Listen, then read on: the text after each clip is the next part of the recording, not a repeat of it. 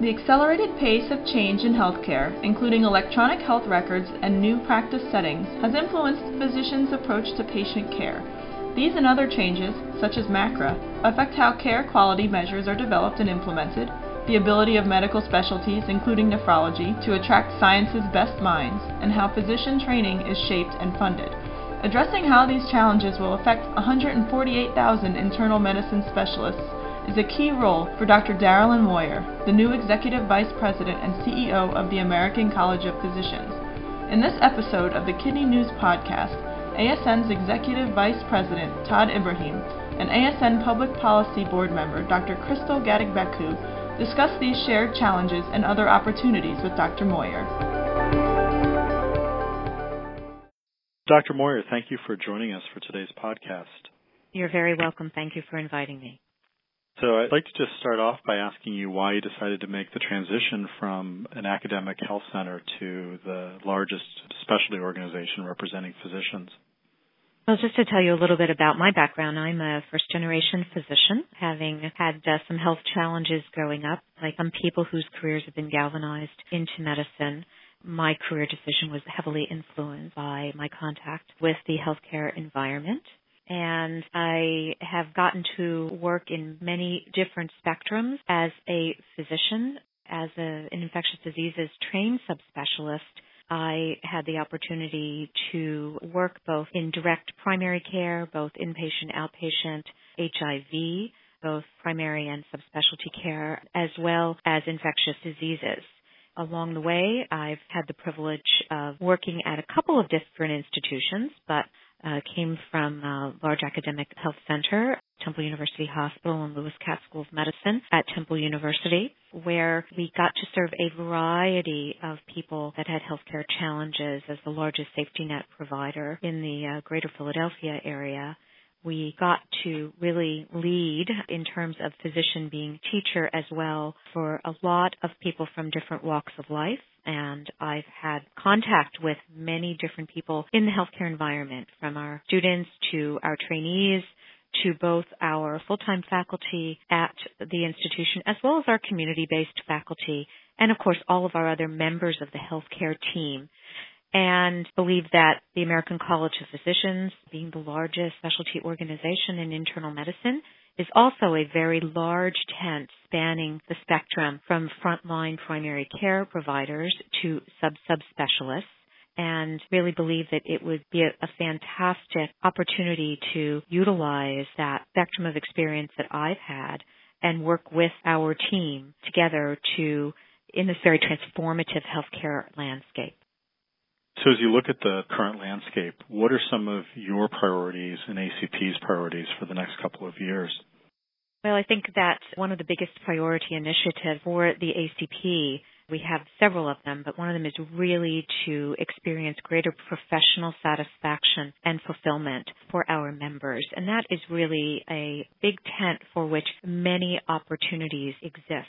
Opportunities as we're educating more and more generations of physicians who have different educational styles, although they all believe that it's very important to bring their best patient care every day.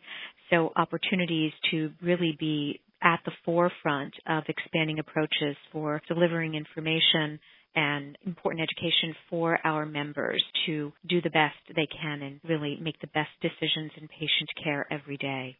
We're also seeing a huge transformation, of course, in healthcare delivery, and facilitating that transition and new delivery models is something that's a very high priority for me professionally and for the college. The American College of Physicians really, and along with the medical subspecialty societies, plays a critical role in helping to sit at the table and be national leaders in various arenas, such as optimizing performance measurement, being the synthesizers for clinical guidelines that are at the fingertips of our members, help to bring more value to healthcare so that we optimize quality and try to keep the costs at a minimum. Trying to engage our members as they have become increasingly challenged with administrative complexities that they're facing on a day-to-day basis, whether it's electronic health records whether it's dealing with administrative processes that various insurers have. All of those in sort of the bigger tent of professional satisfaction are very important. So this is a perfect time to thank Dr. Gadegbeku for joining us for today's discussion. And I just wanted to ask her to talk a little bit about what some of these issues are that you've done a nice job, obviously, of framing the challenges that face not only the ACP but also ASN. And I'm just curious, Dr. Gadegbeku, from your perspective, where are there possibilities for interaction between ASN and ACP in these areas? Yes, thank you for having me, and it's great to talk with you, Darilyn.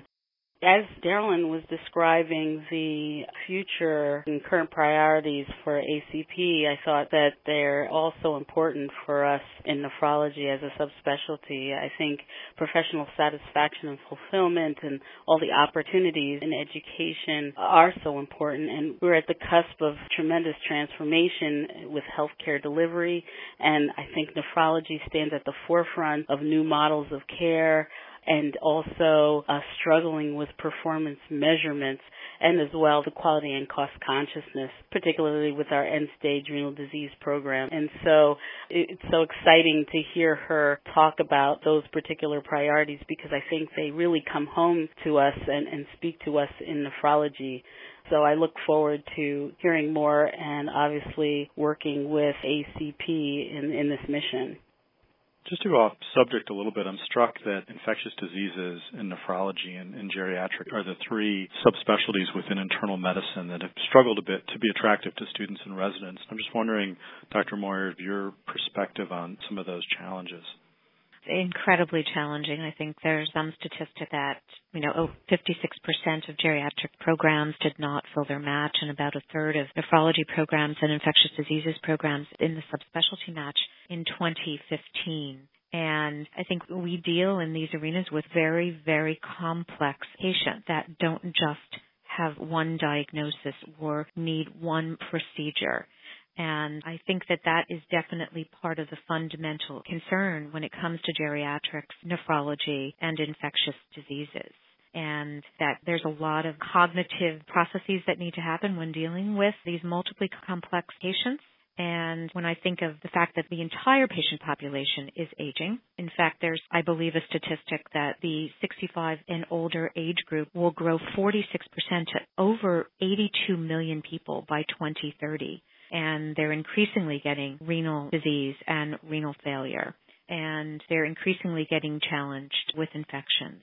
That patient population that is the predominance in those specialties is just going to increase in both volume and complexity. Dr. Gadegbeku, from your perspective, what do you see as some of the challenges in this arena? We have, as you know, really struggled with keeping interest in the field of nephrology, and I agree with Dr. Moyer in that these are quite complex patients.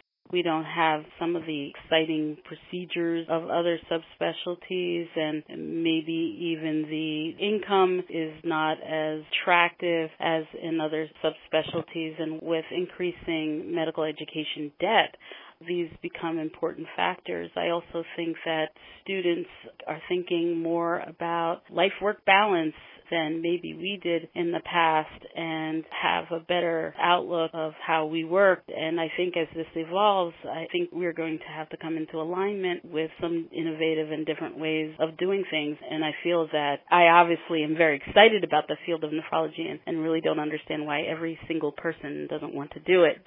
But I understand that these are some of the challenges that these young career-minded people are facing. And along with the uncertainties of a changing environment and a changing landscape in healthcare, I think it is very, very challenging for us.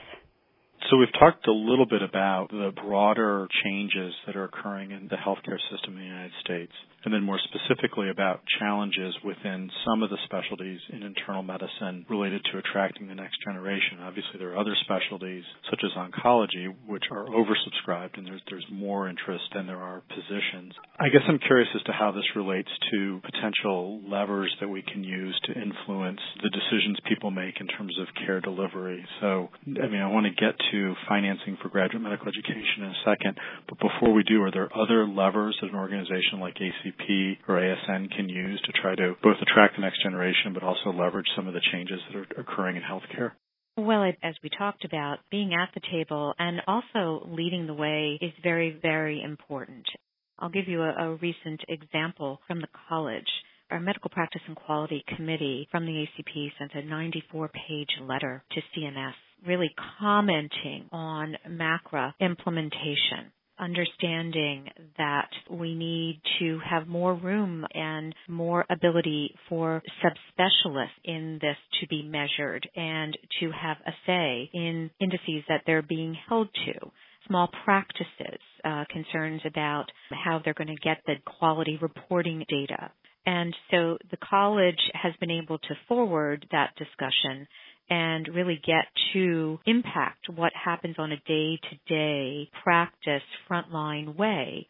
We saw that Andy Slavitt recently announced the Pick Your Pace, which is, again, another movement forward in an ongoing discussion of how we have to get the payment model not just to count volume and to count procedures, but to be able to also begin to allow the important work that our practitioners are really doing and the extra time they're spending from a cognitive perspective to optimize outcomes from patients to be able to count as we get into the implementation of MACRA.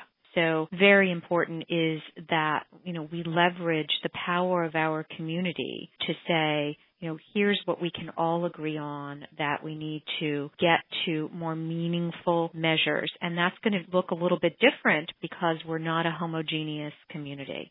So that's one substantive way in which we've been able to do that.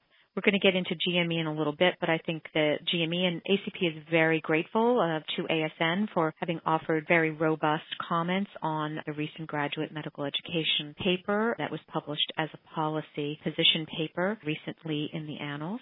So sort of leveraging that power as a community is vitally important so that we can all move forward together. Because at the end of the day, we want to all get back to, again, the primacy of the patient-physician relationship and delivering the best possible care.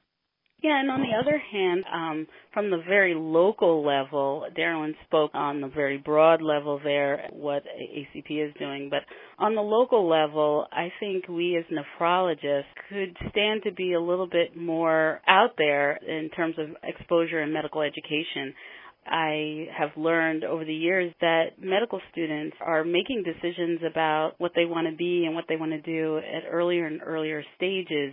And so by the time they may get exposure to what a nephrologist does, what a kidney doctor does, they may have already decided on another career path. And so here at Temple, we've been trying to interact with students at very early levels of their training in the first year of medical school, maybe even before, and actually involving them in community engagement, outreach and engagement of events, which they are often really excited to participate in, to actually expose them to what a nephrologist does and see beyond what actually takes place in the hospital, but actually what we do outside in terms of seeing transplant patients and end-stage renal disease patients, home patients. And it's really been exciting to watch these students learn and be exposed to this. And I think we as a community, as a nephrology community, need to do much more of that, because I think with the major campaigns and other subspecialty groups and other career paths in the health professions, they learn very early, either from their own personal exposure or just from TV or what have you. They learn very early what some other doctors do. And I think we have a lot of work to do in terms of getting more exposure at earlier stages. So I'm struck that there's kind of a paradox that you're both kind of talking around. I'm just going to see if I can frame it and see if you agree with me, which is on the one hand, if you look at all the recent legislation, if it's from MIPA, the Medicare Improvements for Patients and Providers Act, which really influenced the payment for the end-stage renal disease program under Medicare, to the Affordable Care Act and the transformations that put in place for the U.S. health system, or MACRA. And one thing we'll do is we'll post links to both the ACP response to MACRA proposed rule and ASN ASNs, so that the people listening to podcasts, if they want to look at some of the specifics and read the 94 pages and get the sense. But all of that legislation and all of the movement is towards sort of a system where larger integrated delivery systems or operations will be positioned in a better place than smaller physician-run organizations. And if that's the case, on the one hand, on the other hand, at an institutional level, a lot of our education seems to be becoming more and more individualized. And I'm just wondering how we balance that, if that seems like a reasonable summary of where we're headed from a policy perspective. Actually, the Medical Practice and Quality Committee for the college is actually composed of practicing physicians who are on the front line of care. And they were very specific in making sure to include the entire spectrum of practitioners, because we all know that when you've seen one physician's practice, you've seen one physician's practice. And so that there was something in there for everyone, including safe harbors for virtual reporting for smaller practices, allowing people to, have a little bit more startup time and to maybe not have to report a complete set of data initially. Because remember, this implementation the data collection is starting in 2017, as well as being more flexible about performance measurement and looking at what we need to do for subspecialists as well. So I think that the ACP is trying to take a look at all of our stakeholders, our entire large heterogeneous community, and find something for everyone, because we recognize the variety in practices that physicians are embodied. Is there consolidation happening in the healthcare enterprise? You're absolutely right, Todd. There are some projections out there that in the next 5 to 10 years, we may be left with a couple of hundred large healthcare systems. So there's definitely consolidation happening in healthcare, but we need to continue to bring it back to taking care of the patient in front of you. And I think that picking up on something Crystal had said about not just paying for inpatient and services delivered there, being much more flexible, because we're seeing more and more models of care, more ambulatory-based models of care, and that you don't have to just see a patient sitting in a hospital bed. There's a lot of great things, people that are so passionate about taking care of patients that are working in ambulatory and integrated settings. So we need to make sure that we expose the students of medicine a lot earlier to that, and that the graduate medical education, as you know, is really based out of sponsoring institutions, and so the balance is tilted more towards inpatient. But we need to recognize that increasingly we're seeing these new models of care being on the forefront for our patients and for our practitioners.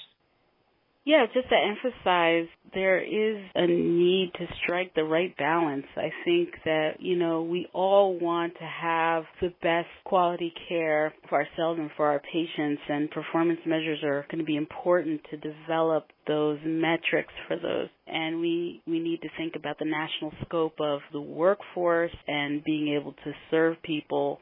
But at the same time, there's the doctor-patient relationship, and that success of taking care of a patient really depends upon a successful relationship with that patient. And so I think it is going to be interesting and challenging as things evolve and we become more and more integrated, that we still have to preserve and protect what is so valuable, which actually gives us professional satisfaction and what actually empowers the patient. And so I think we have to step carefully and really take it step by step on creating those best models. So as we shift to federal support for graduate medical education, as Dr. Moyer mentioned, the American College of Physicians and the Alliance for Academic Internal Medicine recently published an article in the Annals of Internal Medicine with a position statement and recommendations on this important issue. And it links well to our conversation about fewer sort of integrated delivery systems, the fact that in all likelihood there will be a higher percentage of physicians who are employed by either these systems or other entities, and the fact that so much care is delivered outside the hospital setting, and increasingly medical education, particularly graduate medical education, will take place in ambulatory settings and other sort of non-traditional GME settings. So as I read the position statement, again, we will post it on the website with the podcast, having all payers, not just the Medicare program, contribute to graduate medical education, combining the two current payment schemes, the direct graduate medical education payment and the indirect medical education adjustment, and shifting the funding from sort of traditional teaching hospital focus to more where the education is taking place seem to be three of the key tenets. I'm just wondering as we move forward, Dr. Moyer, if that's a reasonable summary in terms of trying to link these two discussions. Absolutely, and I think in the background of this is the fact that what are the workforce needs? And that people have expanded positions at their institutions, and that's all well and good. We've got, I think, 125,000 positions now in GME at 10,000 different residencies and fellowships, but we do have a high concentration at academic health centers. But we really need to get some really good data. There's not really been a comprehensive workforce study that has been really funded to inform this. So in the background, the societal commitment for GME really needs to be there because we all benefit. All of society benefit when we've got a healthy population and we can all go to work every day because we are healthy. And you're right that all payer is very, very important, and that's one of the major positions in the ACP AIM paper. And that is that lots of people benefit from the graduate medical education of physicians. And that right now, GME is really paid for predominantly by Medicare, Medicaid. So Medicare, Medicaid, the states, there's some funding from the Veterans Administration, from the Department of Defense, PERSA, and the Children's Hospital Medical Network. But the preponderance of GME is funded by the federal government. And so an all-payer network is very, very important. The other thing that we need to recognize is that GME funding right now is a complex formula of direct GME, indirect GME. The direct GME was actually a base period of 1984-85, and it has rolled in it not just the stipends and the salaries for the trainee, but faculty salaries, administrative cost, institutional overhead. An indirect GME is calculated, again, with a resident-to-bed ratio that is dependent on inpatient volume and case mix index. Funding is only updated for inflation. And so we need to sort of start to look at that and see what's the best model moving forward with that. We also see a fair amount of geographic disparity. The slots are sort of maldistributed. Correlation between training and practice sites, as we all know, is very, very important, that there's a preponderance of people to stay and practice where they train. So figuring out a formula for payment really makes a lot of sense. And funding innovative, more contemporary models of care is vitally important as a fundamental principle in the paper. So I guess that was a question I had, was what would be the mechanism for funding the potential pilot programs? Well, so, the IOM proposed that we have two separate funds, but what ACP and AIM say in this paper is that we can't fund potential pilot programs out of funds that are already allocated for operational funds for graduate medical education. So we really do need them to have another mechanism of funding in the transformational sort of fund, and that it shouldn't be dependent on what is the current GME operational fund. And quite frankly, a lot of sponsoring institutions have expanded their residency and their fellowship programs, not because they received additional funding at the federal level or the state level, but because the sponsoring institution is actually footing the bill for 100% of the funding. So this is where the rubber hits the road and it gets very tough. So one thought that I have, and I don't want to get too wonky, but the Medicare GME program is an entitlement program, and support for the National Institutes of Health, for example, or the Department of Veterans Affairs comes through the appropriations process, so those are discretionary programs. But PCORI, of course, is on the entitlement side. So is there a possibility, or has there been discussion about approaching PCORI and thinking about some link between medical education and quality of care, and perhaps that becomes the mechanism for trying to fund some of these pilot programs? So, Todd, that's a great thought, and AIM does have a task force that is looking not specifically at PCORI, but looking at sort of the big spectrum, the big tent of what potential performance measurement and partnership with other stakeholders would look like in this space, and what are the overarching principles for this. when you think about it, in the current state of performance measurement, GME is already baked into a certain extent because trainees are a big part of the parameters for which we already have measurement in place at institutions that have trainees. So there is a certain element of that right now. What's important is that we get this right and we don't rob Peter to pay Paul, and that we move forward in this space in a measured, thoughtful, as much as possible, evidence-based mechanism. What I think would be so very helpful is as we develop these integrative care models, once we find the way to do that successfully, it would be so nice to see the innovative training models develop quickly after so that we can enrich, reinforce, and enforce the training, in the training models, what is actually working in the integrative models. Is that something that ACP has thought about? Oh, absolutely. And again, how things work are there's going to be individual circumstances, but to learn what the best practices are is very, very important. And two of the major positions in the paper are that we take a look at innovative training models and we more broadly disseminate these best practices and this knowledge for having a sense of a learning community. And that these models, many of which are going to be ambulatory based. We're trying not to, admit as many people to the hospital, and to make sure that we have them in settings where we can provide care that are not necessarily always inpatient based. And so two of the major positions are to take a look at innovative training and to take a look at ambulatory based education. And you're right, Crystal, that learning from each other and informing these models and sharing data and not making it non-proprietary and making sure we move the entire community forward is vitally important. So from your perspective, Dr. Moyer, what role would you see ASN playing in this discussion? Or let me frame it differently. What advice do you have to ASN in terms of participating in this discussion as it moves forward? I think that what is really happening on the forefront of how you are training your fellows, informing just sort of the allotment of where they're learning. So, what are the different models that they're learning? They're not just learning by seeing people in consultative care in the hospital. As Crystal articulated, we've got an increasingly large group of people that are getting different types of dialysis. Nephrologists are important multidisciplinary team members on various teams. They make fantastic contributions at committee levels and task force levels.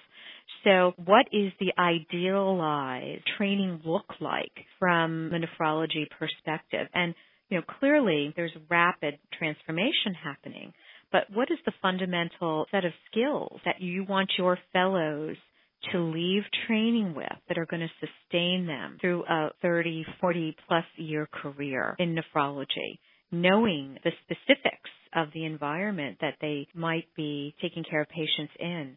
The little details may change, but what are going to be the general principles for which you want people to make sure that they have, in addition to all of that important medical information and clinical synthesis that we know that they're exposed to during fellowship?